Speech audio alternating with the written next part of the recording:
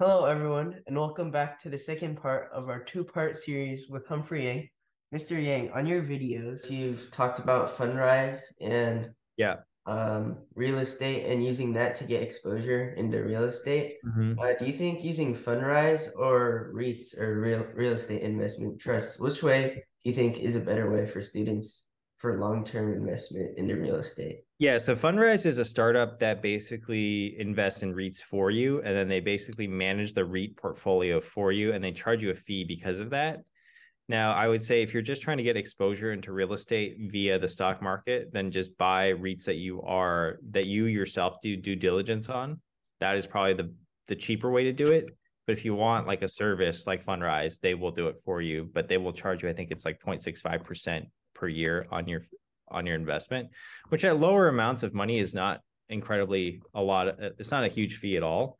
But I think for the person or the investor that's trying to minimize min max their investments, like they would be better served just buying like 3 to 5 different REITs if they wanted exposure to real estate.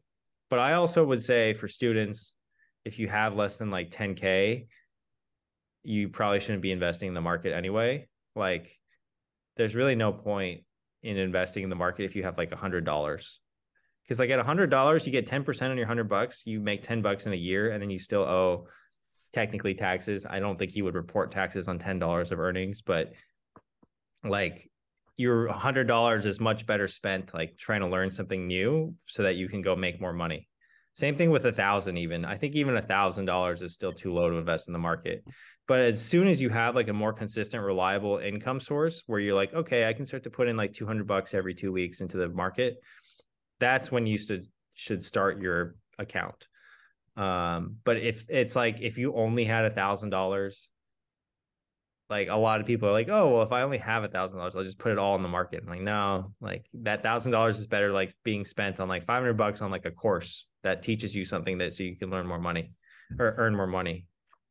So you were talking about like skills that you can learn or courses that you can take to make Yeah. more money, but are there any that you'd like say are better than others or any that you'd like recommend?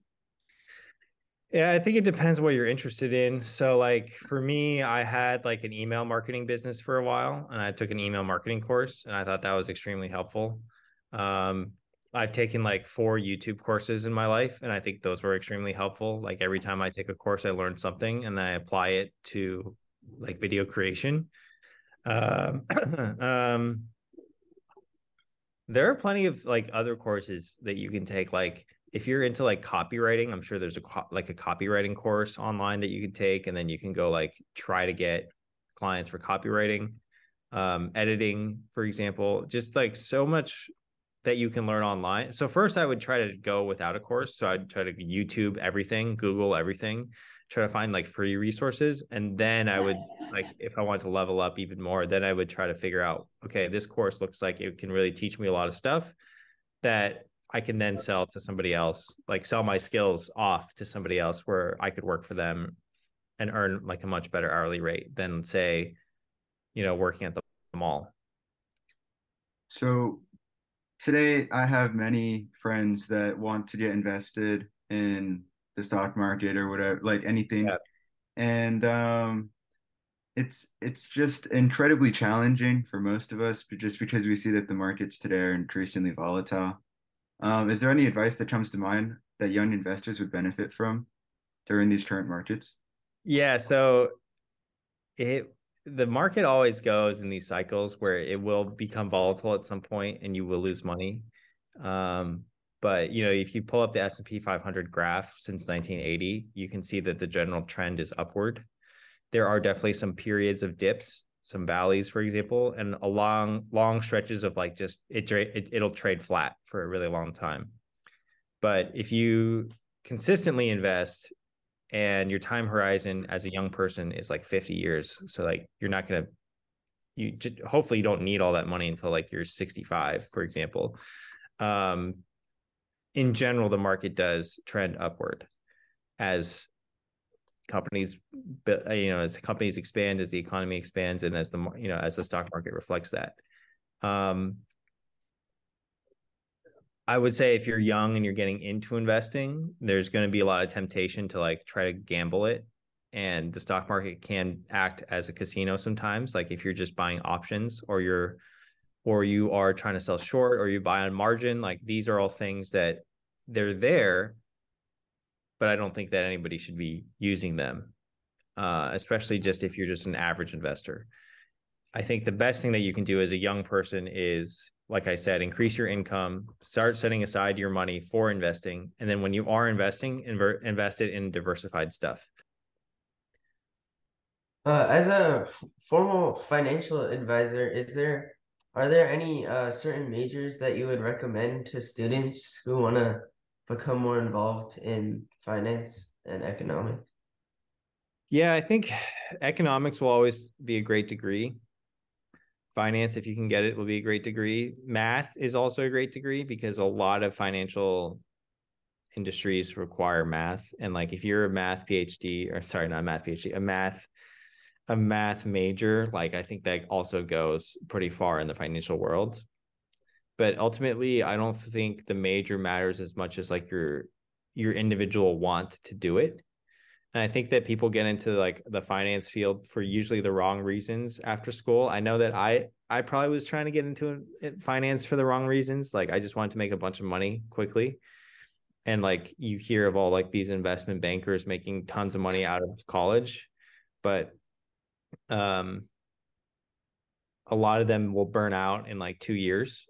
And like, so the number of like investment bankers I knew that started, let's say there's like 10 of them that start, I would say there's only one of them that's still doing it now. And so that kind of shows you, and like the other nine just pivot to like different types of industries. It kind of just shows you like a lot of people are in it for what they view like wealth creation early on. And then they realize what the work is like and what the hours are like. And then also like, it's not the most fulfilling type of work, I think, sometimes. And I think that can be really tough for people. And so then they switch. And I don't know if the major matters that much, as opposed to just like getting like internship experience at different types of financial firms. Like that probably goes a longer way. And the way that you would get that is either through a connection, or by like cold emailing, or by like a lot of just like applying. But generally you need to stand out somehow to get those roles, like even on an internship. But that standoutness could even just be as simple as like a really good cold email, where like you say, what you're interested in, why you're a little bit different than the other candidates, and stuff like that. Oh, so you said that you shouldn't get into the world of finance if you want to make a ton of money. Like you should have a different reason. Like, why else do people get into finance? Are there other reasons? I guess that's a really good question. I think that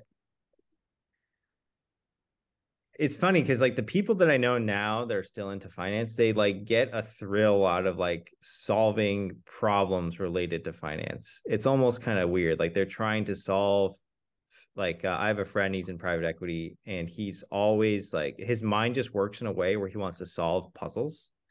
And so like he gets a thrill out of like figuring out how to like structure a deal in a way to make it work. And he also enjoys the side of like the negotiation side with the clients. And so, but at the end of the day, like, and he also enjoyed like seeing how businesses were structured in a way where like he could read a balance sheet, like, oh, like this business is doing so well because of XYZ. Like he kind of got like a thrill out of like what makes a company better than another.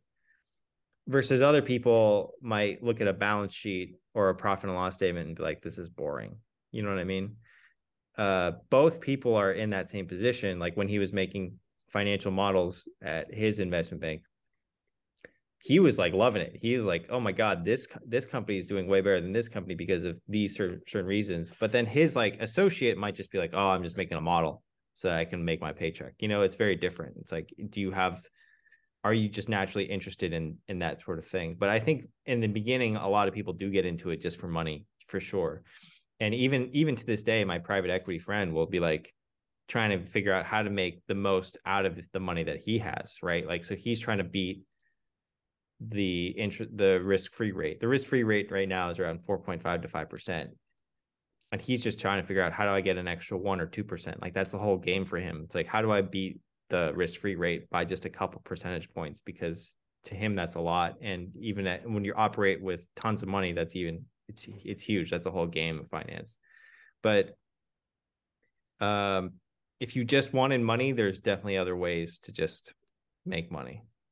And I think that you'll find, I think when I was younger, I thought by having money, it would solve a lot of my problems or anything like that, or, like similar sentiment to that, but really it doesn't. Like it's the same. Like your life is pretty much the same. Like, yeah, you can afford some nicer luxuries. Like you can go eat out and like maybe buy a pair of shoes that you like. But at the end of the day, it's like, I thought having having more money would solve my problems when I was like 16, and it doesn't. It's like the same.